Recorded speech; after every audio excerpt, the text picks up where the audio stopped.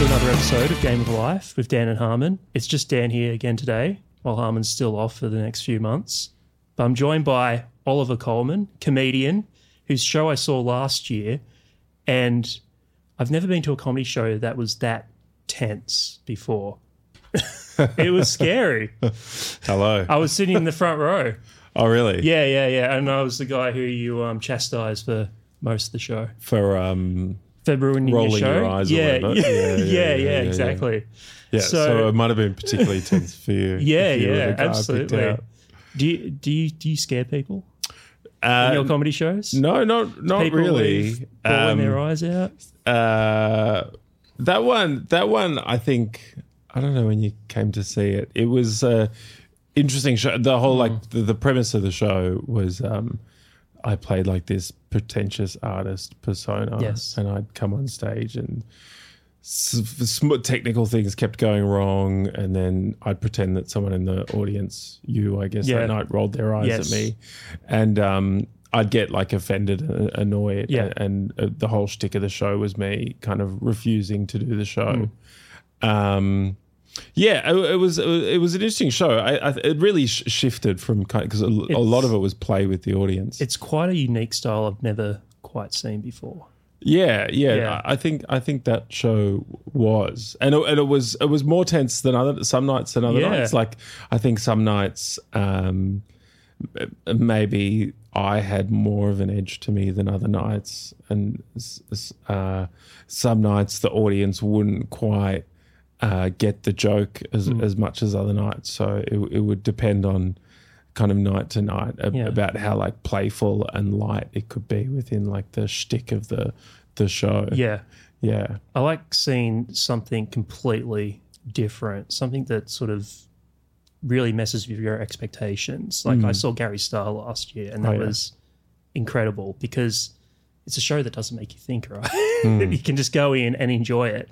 And I like seeing those shows that are different, that sort of break the mold a little bit. And you did that last year with your show, which I've never seen you before. And that was the first time I saw you. And I thought, oh, okay, this guy is breaking the, standard formula that, stand-up comedians go down. And I just thought, well, is that sort of show that you did last year, how different is it compared to the shows you've done before? Yeah, pretty different. I guess with each show, I really do kind of change what I do every show. I kind of find a new voice sort of every show. Like with the very first show I did, Poolside, that was more just a straight out kind of absurd kind of sketch character show. It had a bunch of props. It was very silly. Yeah. Then kind of Sublime, which was the second show I did, and Neon, with the one that you saw last year. They were kind of similar, of the same world. It was kind of this like meta comedy kind of style, I suppose, where the show kind of fell apart in different sorts of ways. So those shows were kind of linked. I think Neon was probably more like a fully realized version of that. Yeah. And then this year is kind of different again. It's more I haven't finished it yet. You haven't finished making it yet, but this one is kind of more of a, I suppose in a way, a conventional stand-up show. Yeah. I think that the style of stand-up is maybe more like heightened and theatrical and stuff than just like conversational stand-up. Yeah. But I think in terms of like, I don't know. I think each show just whatever comes out it ends up being different so far in terms of the way that I make shows. What do you enjoy more about putting together a show? Do you prefer the writing? Do you prefer the performing? Do you prefer the end results after having done a run? What do you like more? I enjoy, the thing I enjoy is the process of making it and figuring it out. I mean, the early stages are always nice because like the first few months, the first 6 months or whatever of making a show, or just like writing kind of after one comedy fest and then into the next one is fun because you're just kind of dreaming and not really working within any parameters, and you just kind of explore and write whatever comes up, and then slowly crafting that into a show. It's always satisfying as you kind of go along the months of making it, just like slowly piecing it together and ending up with a show. It's always like, you know, I didn't think I was going to get there and something came out in the end. There's a quote that I love. Writers prefer having written than the process of having wrote, which I couldn't agree more. Yeah. I think the making a show is hard. It's nice looking back and thinking, I made something. But that's not to say that like I'm always happy with the work. Like I always look back and be like, oh, that could have improved somehow. Can you describe the pressures that you go through during the Melbourne Comedy Festival? Do you mean like the month of performing? Yeah, the month of performing, the money you put into it, trying to sell it. What sort of pressure is on you during that month? It's a lot. I feel like, that the first week of previews, I anyway am usually changing the show quite a bit to try and kind of refine it and really make it good. So there's always that kind of psychological stress of just trying to make the show as good as possible, even in that kind of first initial opening few shows. And then it is like just like physically tiring because, I think it's just like it's a lot of you're nervous and anxious and you're kind of sitting with the dread of doing a show every day. And I think that kind of takes a toll. And then so you just stay up, like as you're doing gigs kind of before and after the show often as well. And, always just trying to get people in, worried that people aren't going to come. Financially, it's always a question of do you ever question why you're doing it during the run? Yeah, all the time. But I think more and more, previously, maybe with Paul Sun and Sublime, I always felt like I was really did find it very stressful. Yeah. Last year, something shifted a bit in me and I was able to just be a little bit lighter or whatever, just in the doing of the show and the making of the show, and it didn't really feel as much like I was having like a big mental breakdown whilst I was trying to make it. And I think I've kind of carried that into this year as well. Yeah.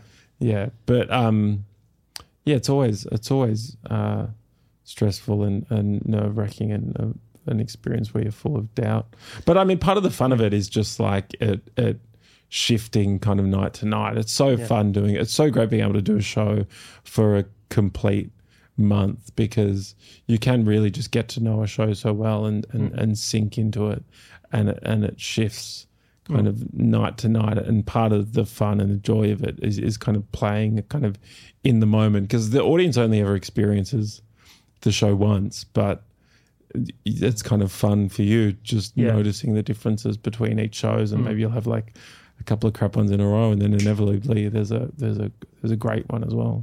How long have you been doing comedy for? I probably did my first gig in 2016, I think. Right. Yeah. How old were you then? 28. So I started kind of late. Yeah. What were you doing before then? Before then, I was doing.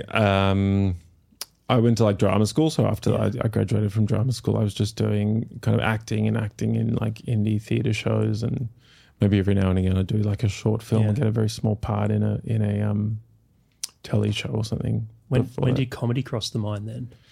Yeah, I suppose it was always in the. I think it was always in the back of my mind. When I was at before I went to drama school, I was doing just an arts degree and was doing lots of student theatre and that sort of thing then. And then during drama school as well, I was very into like wanting to make like serious kind of theatre or like kind of avant-garde sort of contemporary performance stuff. But then one year we took a show, me and my friends from student theatre at Monash, took a show at Adelaide Fringe, and I saw Dr. Brown. I don't know if you know him. Yeah, I am. Yeah. That clown, Goliath kind of clown guy. saw him in Adelaide and was really inspired by that. And then back in Melbourne, I did. This was actually just after I started VCA, I think. And then I did a clown workshop with him, and that kind of was sitting in the back of my mind whilst I was at drama school. But then I was at drama school again, and then got more into just kind of wanting to be a serious actor, or like more of just like a theatre maker. And I think maybe I was 3 years out of drama school. I was doing Melbourne Fringe and that sort of thing, and then just started watching, because you get a pass or whatever, and just started watching comedy shows and stand-up shows when I was doing Melbourne Fringe, and I somehow stumbled across Stuart Lee, who I hadn't seen before, and I never seen kind of stand-up in that way that was kind of stimulating and like playing with the form in a way that I found exciting in the way, and that's kind of what I liked about theatre, was all those kind of like I suppose formal explorations of like pushing what you can do with theatre and breaking theatre down, and I liked how he was doing that with stand-up, and I think I was watching that and I got really into that, and then it just kind of crossed my mind, and eventually I did that raw comedy comp that you can do in Melbourne. And originally the first thing I did was a show with my friend Emil from drama school. We did like a sketch show together at Melbourne Comedy Festival. So I did that probably before I'd ever done, or maybe I'd done raw and then did that. So we put together like a solo sketch show, and then maybe I'd done a few more open mics, and then just did like a solo show at Melbourne Fringe. You said you went to a clown workshop. Yeah. What was the clown workshop like?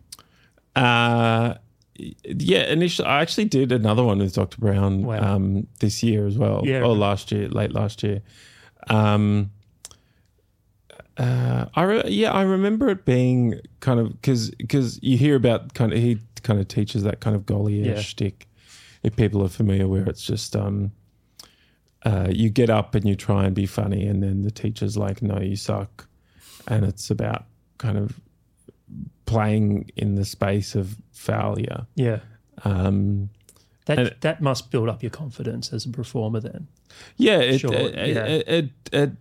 did. And I found that I was like, I remember one time you do this exercise where you try and find a shape that someone else has, it's called dolphin training exercise or something, where someone's made a shape in the space while you're out of the room, then you come back in and try and find that shape by listening to the audience's applause as you get closer to finding the shape. Yeah. And I remember doing that and trying to be funny whilst I was doing that, and the teacher, Dr. Brown guy, going like, no one cares about your like stupid funny idea, you fucking idiot. I was like, and I remember finding that like, whoa, like that's so embarrassing that I'm so shit and like trying too hard. Finding that kind of that sticks with me, so that's a memorable experience. But then also other times just like realizing that maybe just that kind of play with the audience and like eventually kind of after a day or two getting okay in that space of failure and actually kind of enjoying it, because it pushes you to find something more in the moment. How did Raw go? Yeah, good. The first time I did it, that was my first ever gig. What sort of stand-up were you doing? I was basically doing a bad Stuart Lee impression. Yeah, right. I was trying to write some like super smart, maybe like meta kind of stuff, I think, from memory. And I remember there was some woman who went up straight before me who did some really bad, who was just like racist and did like an impression of Asian people, and the room was really tense. Yeah. So I just went on stage and got a big laugh by calling that out, I think. So that just got me through. Yeah. But I remember one joke which is a good premise. I did something about Vegemite. I remember being the kind of product of that's kind of made from the leftover yeast of breweries, and we're kind of using that kind of leftover effluent that's a product of the kind of nation's alcoholism to feed their children in the morning. Something about I can't remember the joke, but that premise sticks with me. I feel like I should maybe return to that and try and make it into something. Yeah, so it's just me kind of copying Stuart Lee more or less. Yeah. And then I did that, and Raw is such like a kind of welcoming, warm sort of audience. And I remember doing that, and then the second time went back for the second round, and it just didn't go as well, but it was still okay. And then someone there was like, "Oh, come do," because I joined like that Facebook group in Melbourne that has a list of different gigs, and someone was like, "Oh, come do this gig that I run," and it was just like a normal standard kind of new material night in Melbourne where you're playing to like 5 disinterested kind of punters. Yeah. And just like the energy of that compared to like the warm, welcoming energy of Raw was such like a big kind of shock to my system, and totally just like forgot what I was saying and kind of bombed there in front of these 5 people. And then I don't think I did it again for like 6 months or something after that. 6 months. Yeah. Yeah. I mean, something like that can really destroy your confidence as well. I mean, so I was telling you before we started that I did a Green Faces competition years and years and years ago, which was, for new people, try and stand up for the very first time, most of them. And, it's also a very welcoming crowd because people who know you are going. So it's very supportive. But then you sort of, branch out a little bit and do different gigs around the city, and it's not so receptive, which can really sort of tear you down as well. But so I quit after a year, but you went back to it. What prompted you to go back to it? I think I'd done those Raw gigs before doing the show with my friend Emil at Comedy Festival, and that was a good experience, and we had fun doing that. And that probably boosted my confidence again in doing comedy. Yeah. So after that, I was kind of inspired by kind of, those Goliath people like Dr. Brown. I was like, I'm just going to make a solo show and see what happens. Yeah. Have you gotten to a stage where you're just doing comedy full time for an entire year? Do you mean like to make a living? Yeah, to make a living. No. Have you not managed to make a living from just comedy? No, not for a whole year. Wow. Maybe a month here or there. Yeah, right. But I'm a while away from selling enough tickets. You have management though. You have I have management. Yeah, that's true. Yeah. I think they're they take a punt on hoping that at some point. Yeah. What's the do you still fly out? Do I still fly out? Yeah, do you fly? Do I fly? I definitely do. I'll fly just before my show. I was flying last year at Melbourne Comedy Fest, and I mean, I'll fly around the venue. Edinburgh, that's how I got an audience, just flying for, an hour or two before the show every night. What's flying like? I don't mind it, actually. Yeah, I think it totally depends on your mood, but it kind of gets, but right before a show, it can kind of get me out of my head, and I just put on a silly voice, and you become kind of like entirely just shameless, walking up to people and just stop at all caring what people think. So I don't mind it because it just kind of gets me out of my head before I'm doing a show, and I can just become entirely unabashed. Sometimes it can be like you'll like try and fly someone, and they'll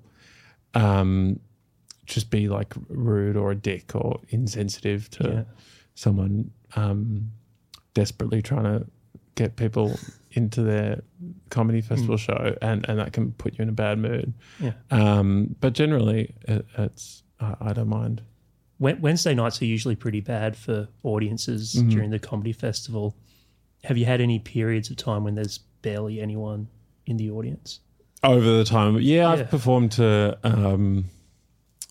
probably 2 people. The fewest I've performed to. How do you get through a show with 2 people in the audience? I actually remember that show. I think that was, I've done that a few. I mean, 2 is probably the lowest, but there's been a few times that I've performed to like 4 or 5 people or whatever. I think when the audience is that small,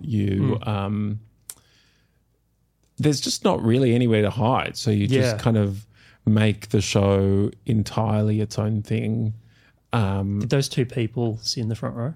They did, and it was actually a really fun show. That show. I remember they were 2 young. There was poolside when I did it at Adelaide Fringe, and they were 2 young British dudes, I think, or backpackers or something. And they said they'd been recommended by the head of the Adelaide Fringe or something. So it's funny that she recommended them and they came and there's just 2 people in the audience. That was a big room. So I somehow ended up in like a 90-seater or something. So it's just like 2 people sitting in a 90-seater room. You know what I've noticed when going out to comedy these days? No one sits in the front row anymore. Yeah. I mean, I don't know if they ever did. I don't know. I feel like people would not be so hesitant to sit in the front row probably, a few years back. But now, at least most recently, I've noticed that people are more reluctant these days to sit in the front row. Yeah, probably. Maybe it's like the proliferation of like crowd work clips and that sort of thing on social media where everyone thinks they're going to get spoken to if they sit in the front row. Have we become more shy? As a society? Yeah. I mean, probably. Maybe like post-COVID, everyone's more... We've become more recluse. More closed off and shut off and unwilling to connect or put themselves on the line. What do you think of audience participation? I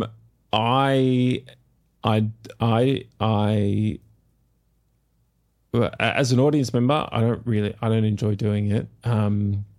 But you put people through it in your show. Yeah. Well, the show that you saw, I kind of talked to the audience. I didn't get anyone up on stage. No. I've gotten people up on stage before.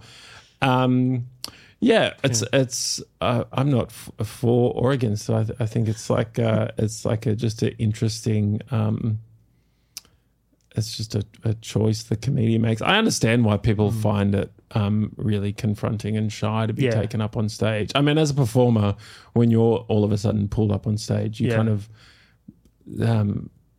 pretend to be shyer than you are, I suppose, when you're taken up on stage. I think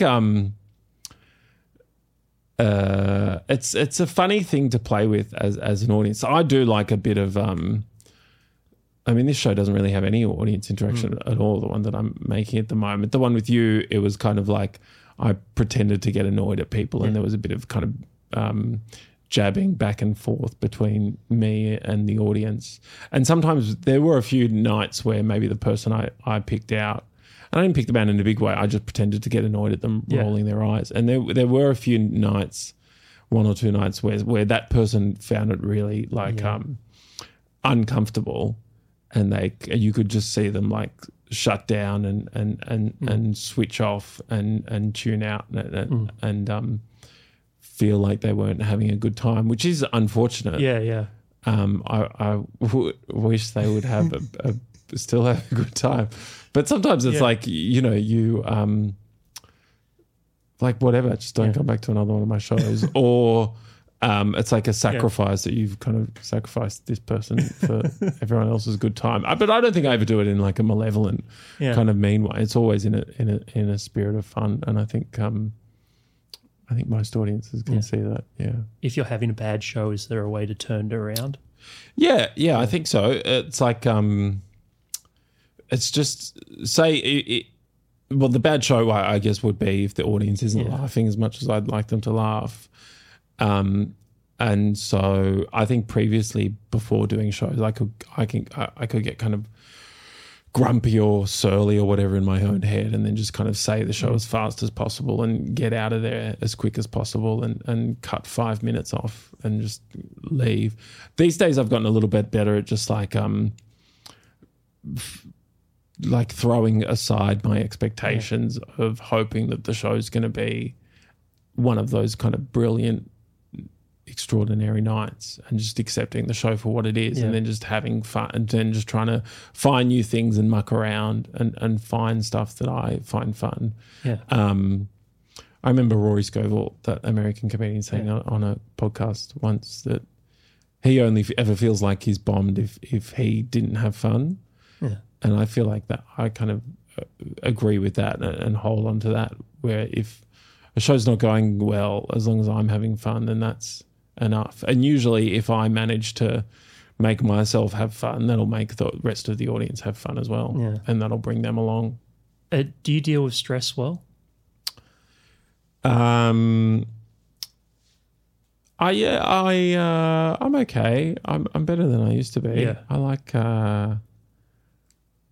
sometimes I can just cycle over things in my own head, but I'm better than I like to go running. Yeah.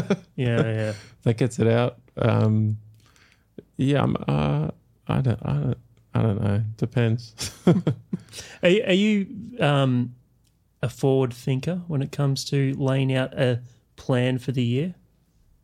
Like in terms of like a career or a show? Yeah, or in terms of a show or, or a career. Where do you want to see yourself end up in the world of comedy? Where do I want to see myself end up in the world of comedy? Or are you just going with the flow? No, yeah. I mean, in terms of like having a career plan and setting it out, I'm not great at like having markers that I want to tick off. I mean, I would just like to have enough people coming to my shows and sell enough tickets that I can pay my rent and make it make some money to live off. Yeah. Or even live comfortably and have enough to go on a holiday. That'd be great. I think often a lot of creatives are running it at a loss. Yeah. More than making an actual living, off their creative pursuits. Yeah. But I guess like in terms of like chasing the satisfaction, like the satisfying thing for me in comedy would be making shows that I thought were like extraordinary and original and interesting and really, really funny. Yeah. And if I was making shows that if I was making shows that were as good as the shows that inspired me to start doing comedy, then that would be satisfying enough. And I imagine if I was doing that, then eventually they would find an audience. I think good work does find an audience usually. Yeah. It's so does mediocre work. Yeah. It's marketed well. If you start setting these, grandiose expectations on yourself that this thing that you love doing is going to make massive amounts of money, it kills some of the joy out of it, don't you think? Yeah, I just don't think you want it to find an audience, and I think you want to work hard to. But find if you're just in it to make money and no, this is going to be my career, you're probably I mean, I guess I wouldn't really know how to have that as the goal. Yeah, because if my goal was to make money, then I wouldn't have the slightest clue where to start to make the sort of work that's going to make money. I feel like I just want to make work that's incredible. And that, I feel like if you do that long enough, then eventually it finds an audience. I mean, that's my hope. We'll see. So you were always a performer before you started doing comedy. Were you a bit of a show off as a kid? No, I was pretty shy. Yeah. I've always been pretty shy. But I was always funny, I think. Yeah, I always liked I think it was a way of like, having some like social capital or something with family or friends was just being someone who could not necessarily be like, I'm not really like a guy who's going to launch in a dinner party and like carry an anecdote or anything. Yeah. But I'll, in the past, as a kid as well, just someone who could chime in and say something funny or do something a bit weird or strange and get a laugh. So where does acting then fall into all of that? Yeah, into all that, yeah. Yeah, it's funny because it feels kind of far away from. I mean, I still do like I get like still get to like audition and stuff for TV jobs and that sort of thing. So I still do the odd bit, but it seems quite far away from where I am now. Because when I was at drama school and before then doing student theatre and stuff, and then after that, it was really the thing that I wanted to do, and I was really entranced by the power of great, interesting theatre. Not necessarily like acting in and of itself, but I was really interested in the idea of like making theatre. I guess I did that more as an actor than making my own work.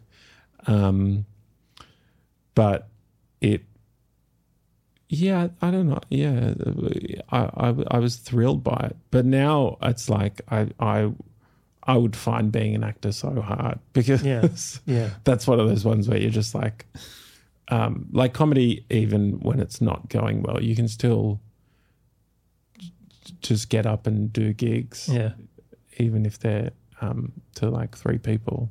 Yeah. Whereas acting, it's very hard to get a job or do it. It's hard to just do it. Yeah. Do you prefer working with a group of people? As opposed to on my own doing comedy. Yeah. That's what I found, because I did improv years ago, and I liked that more. I would get less nervous about performing with a group of people because you had a safety net and you had, the safety numbers as well. So if you fail, you all fail. Yeah. Yeah. But when you're up there on stage by yourself, you're very vulnerable. Yeah, totally. I do. I mean, the things that recently I've done a few like collaborative projects. Like I'm part of a group called Yes, Yes, Yes. And we do a comedy night at Comedy Republic, and we just did a radio show on Triple R, which was fun, working with the group doing that. And then recently I've been working with my friend Brody, who's a filmmaker who lives in Brisbane, making like a kind of just improvised TV thing with a web series thing with different comedians around Melbourne. And that's fun. I love that kind of collaborative process, and just it's not necessarily the way I always like making work, because I do enjoy the like solitary work of comedy where it's just sitting down and writing and me up on stage figuring out the thing that I want to do. But it is like a nice palate cleanser to not be alone for a little while working with other people. Take me back to your first show at the Melbourne Comedy Festival. How'd that go? My first solo show, or my first solo show? My first solo show. It was great. It was a really fun experience. I didn't really know anyone in the Melbourne comedy scene at the time, because after I did that two-hander, the sketch show at Melbourne Comedy Festival, and then I did a solo show at Melbourne Fringe. Then I moved to the UK and I lived in Scotland for 2 years. And that's where I started doing comedy more seriously and doing it, giggling a lot and regularly. And I did Edinburgh Fringe once there as well. And then I came back and did Melbourne Comedy Festival, pardon me. And then I came back and did Melbourne Comedy Festival. So I didn't really know anyone. And I had a show poolside. I did it at Adelaide Fringe, and Adelaide Fringe was a nightmare. I was just really lonely. The show was undercooked.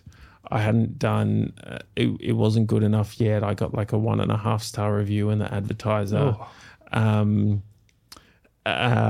so when I came into Melbourne, I like worked on the show between Adelaide and Melbourne, and I just went into Melbourne with like just like not giving a fuck about it, and just being like, well, who gives a shit? I'm just going to have a good time, because Adelaide was hard and I just want to enjoy this. And my good friend Cass was my tech, and that was just really joyous having her in the room every night. And, I changed the show heaps over the course of the first week. Yeah. And I think it was, I was doing it in like a little 30-seater up at Tasma Terrace, one of those venues run by the crowd at the Butterfly Club. And I guess that was really cool, and I probably didn't appreciate it at the time, but it's that sort of like it's that really lucky kind of dream initial run where over the course of doing a show where you would be guessing that like 5 or 6 people are going to come to some unknown comedian show. Eventually, by the end of it, I was like selling out. Yeah. And had to like add a show and that sort of thing. So it was really fun, and it was really just great. I had a great time because my expectations were so low and I just didn't care. And I was just there to have a good time. I think word of mouth is everything during those periods of time. Yeah.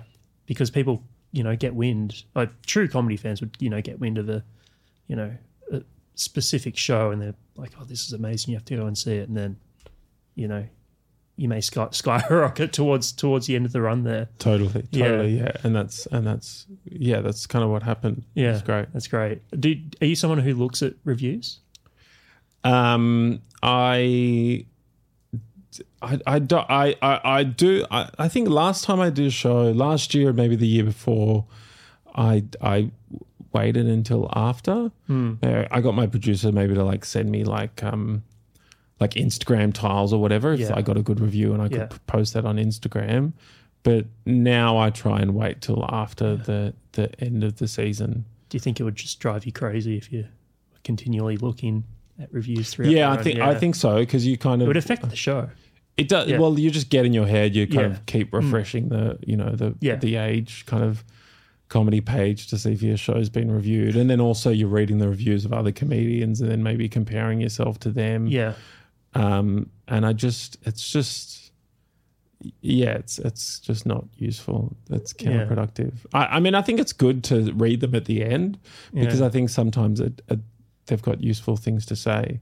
Yeah. And it can help you become a better comedian, probably getting other people's read of your work. Well, what comedians do you look to today as, influencers? As influencers, I mean, it was probably like a lot of those British kind of comedians that are around now when I first... Some of the people that came out to Comedy Festival, and then some of the people who I watched when I was over there, people like John Kearns, Jordan Brooks, those people who were kind of doing stand-up, but it's all... they're just doing something completely different with it. And when they perform, it feels like there's this real just like suspended energy in the room. Yeah. Like... Yeah, John Kearns is just amazing to watch. Like his material's extraordinary, and the crowd work is extraordinary, and he works with, it's beautiful as well as being really funny, and I like that as well. Maybe other like Australian people like Zoe Coombs-Marr or Sam Campbell as well. Oh yeah, Sam Campbell's great. Amazing. He's a genius. It just pours out of him. It's great. It's got to be so hard to sort of stick out in a sea of 300 odd shows during the comedy festival. Yeah. Usually you don't.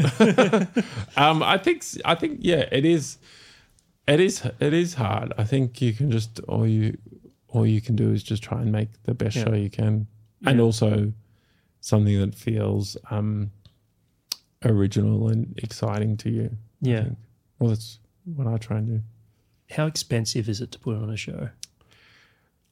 Take it around the country. To take it around the country? Yeah, I mean, it's expensive. I mean, last year I did Perth and not many people came to my show, so that was expensive, staying in Perth and flying to Perth. And then those kind of losses were like offset against Melbourne and stuff. So I didn't lose heaps of money, but I didn't really make any money. It costs thousands of dollars. I mean, luckily, I've got management, so they kind of front the costs mostly for doing the shows, which is a massive help, and that's very lucky. But at the end of it, then it's because it is. The room hire is thousands of dollars, and then registration and photography and marketing costs as well. So unless you're playing like a big room, the margins are very thin. What gets you through it?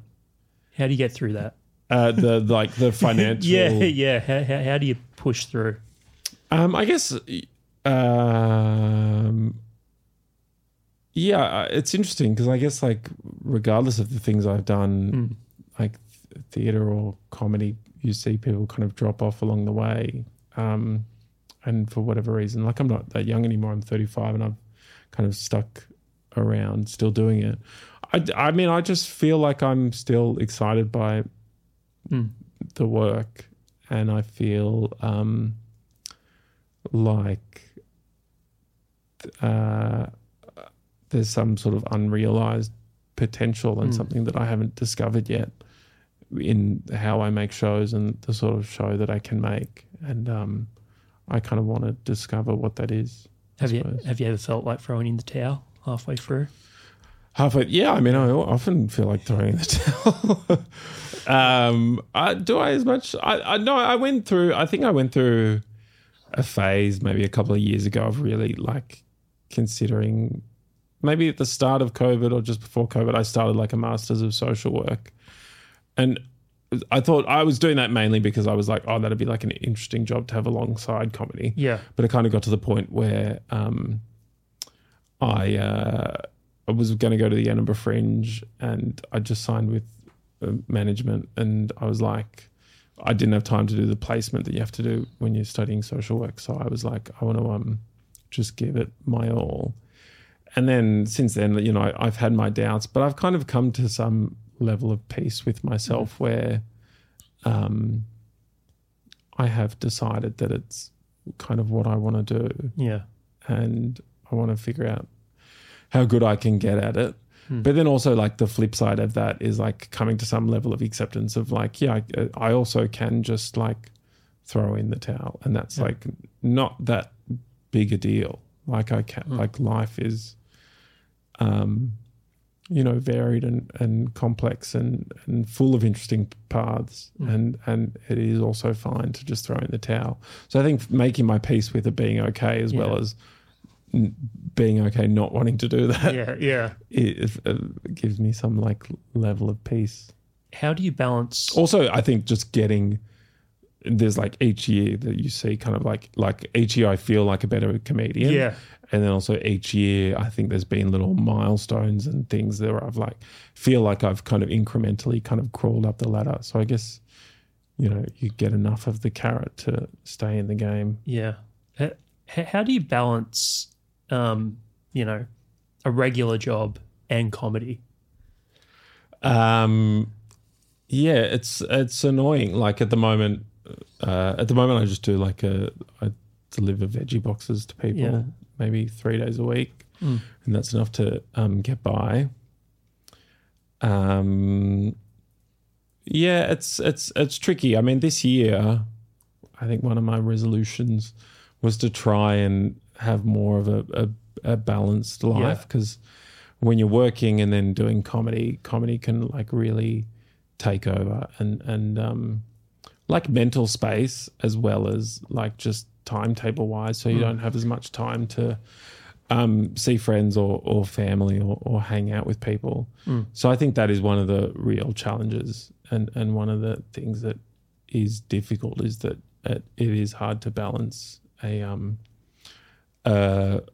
full life around doing comedy and working. I mean, that'd be the kind of the best thing I think about making money off comedy, is that you get rid of the other job, because you feel like when you've got the other job, you also want to be working at the level of people who are have comedy as their full-time jobs, I guess. So you're like doing the money job as well as trying to work as much to kind of be as good as the people who are doing it full-time. So there doesn't feel like there's very much time left in the day. But this year I would like to somehow, with my timetable, figure out how to have more time for my own life. Yeah.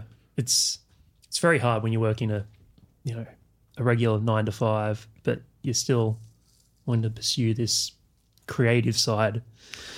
And how do you balance that? Even if it's a 9 to 5 job where you sort of have to go in and not have to think about the job too much, it's still, I guess, burdensome in a way to still have this thing that sort of still is in your life while you're trying to go down this path, which you're trying to put all the brain power into.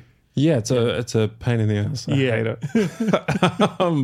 I think some people talk about trying to find, the nature of being an artist or whatever is that oftentimes you are doing jobs that aren't that, and trying to find points of interest in it and like ways they can kind of nourish you. But I don't really get that. I just find it gets in the way and pisses me off. Yeah. I think also the job I've been doing it for too long, and it annoys me. It'd be great to have another job that's, more interesting. So what would be your ideal 5-year plan? My ideal 5-year plan?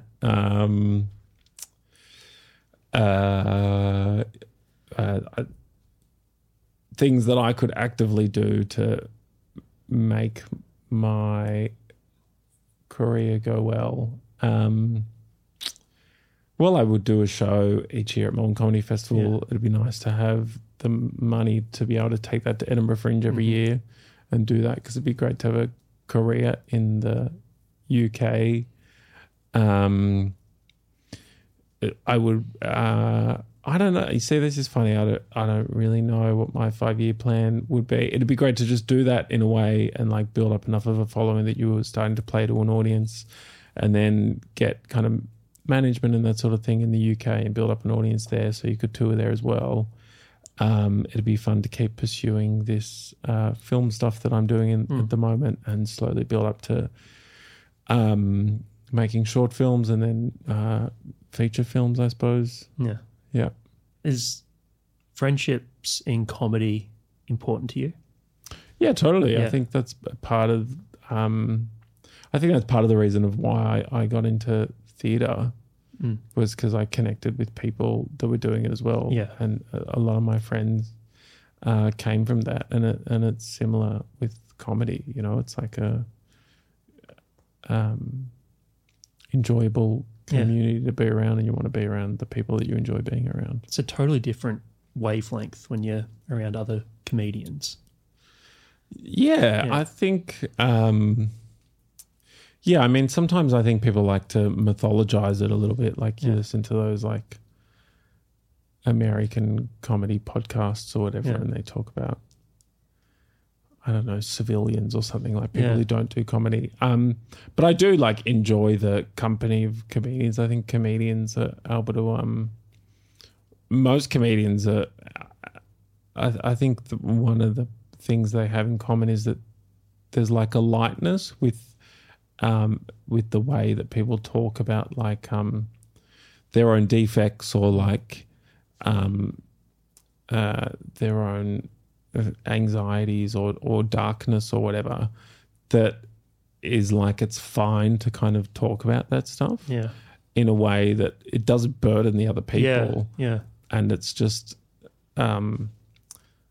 it's fun and it's light and it's easy. Whereas sometimes if you hang out with people who don't necessarily have that like streak, you can say something and they'll be like, whoa, what? Like if you say like a self-deprecating thing or something, they'll be like, what? Oh my God. Whereas I think comedians are normally like, yeah, it's all part of it. Who do you think you'd be without comedy? Who do I think I'd be? I'd probably be just a pretty content social worker who saw his friends more often. I imagine. Do you care about people? I know that's such a weird question to ask, but are you a caring person? I think so. I think I'm a caring person. I was thinking about this the other day in terms of like audiences that you perform to.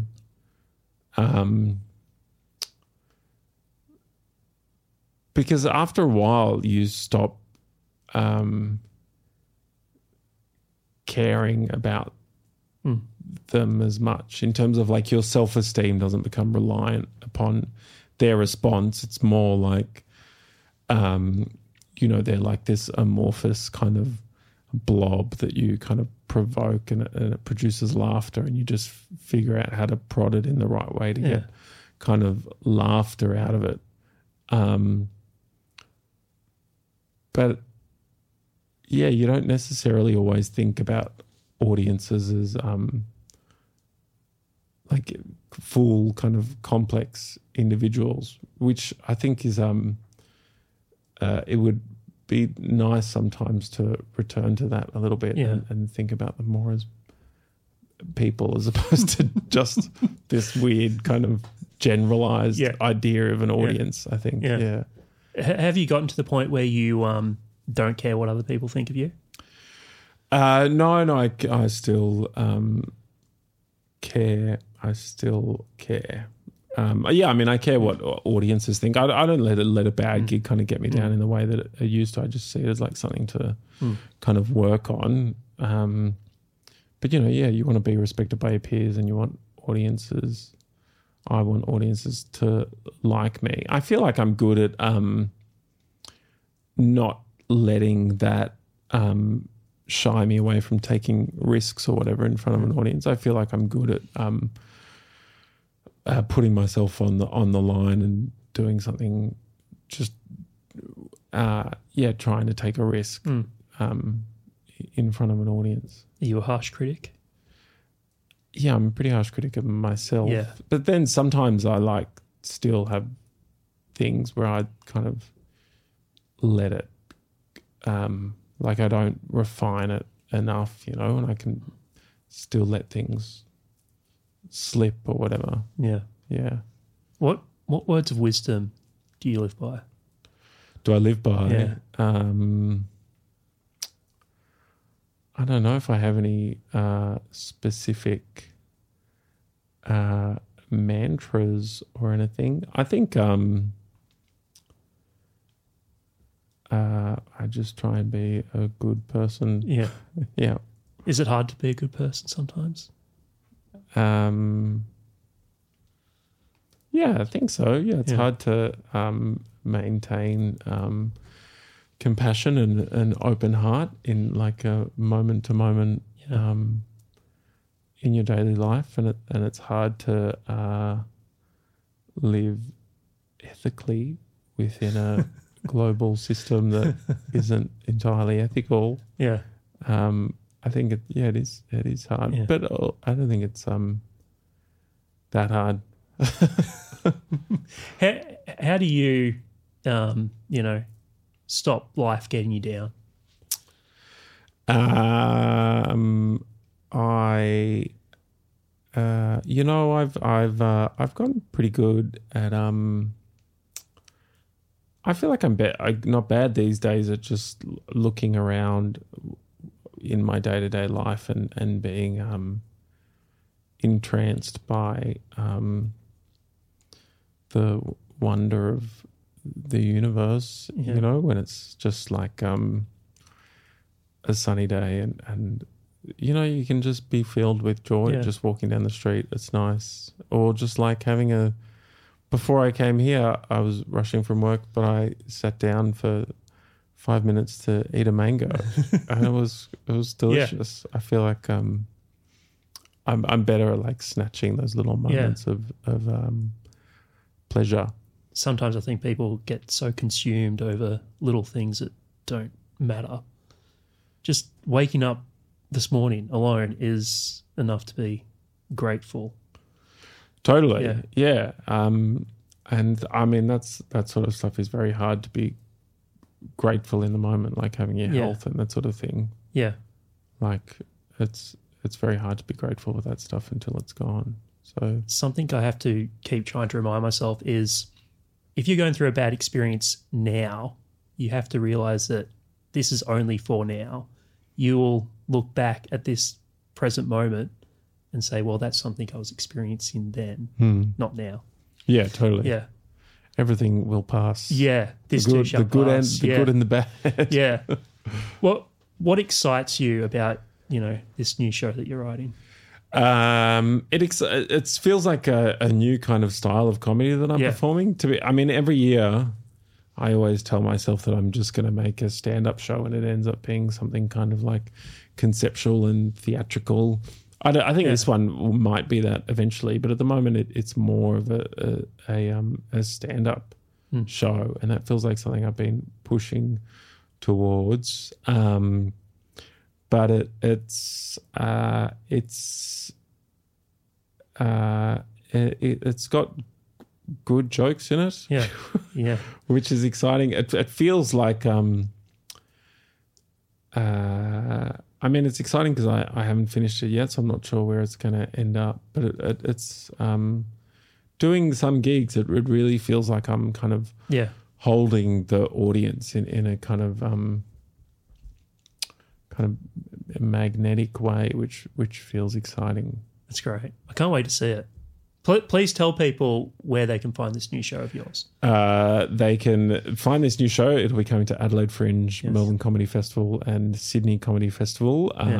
So you can go to any of those dates. But if you want a ticket link, there's one on my Instagram, which is at Oliver Coleman Comedy.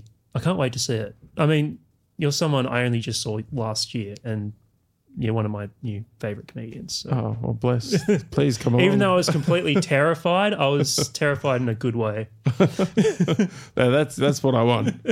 I want my people terrified. Thank you for coming in tonight. We're recording this in the evening, which is super strange for me, but I'm so glad you came in. Thanks so much for having me. It was a joy.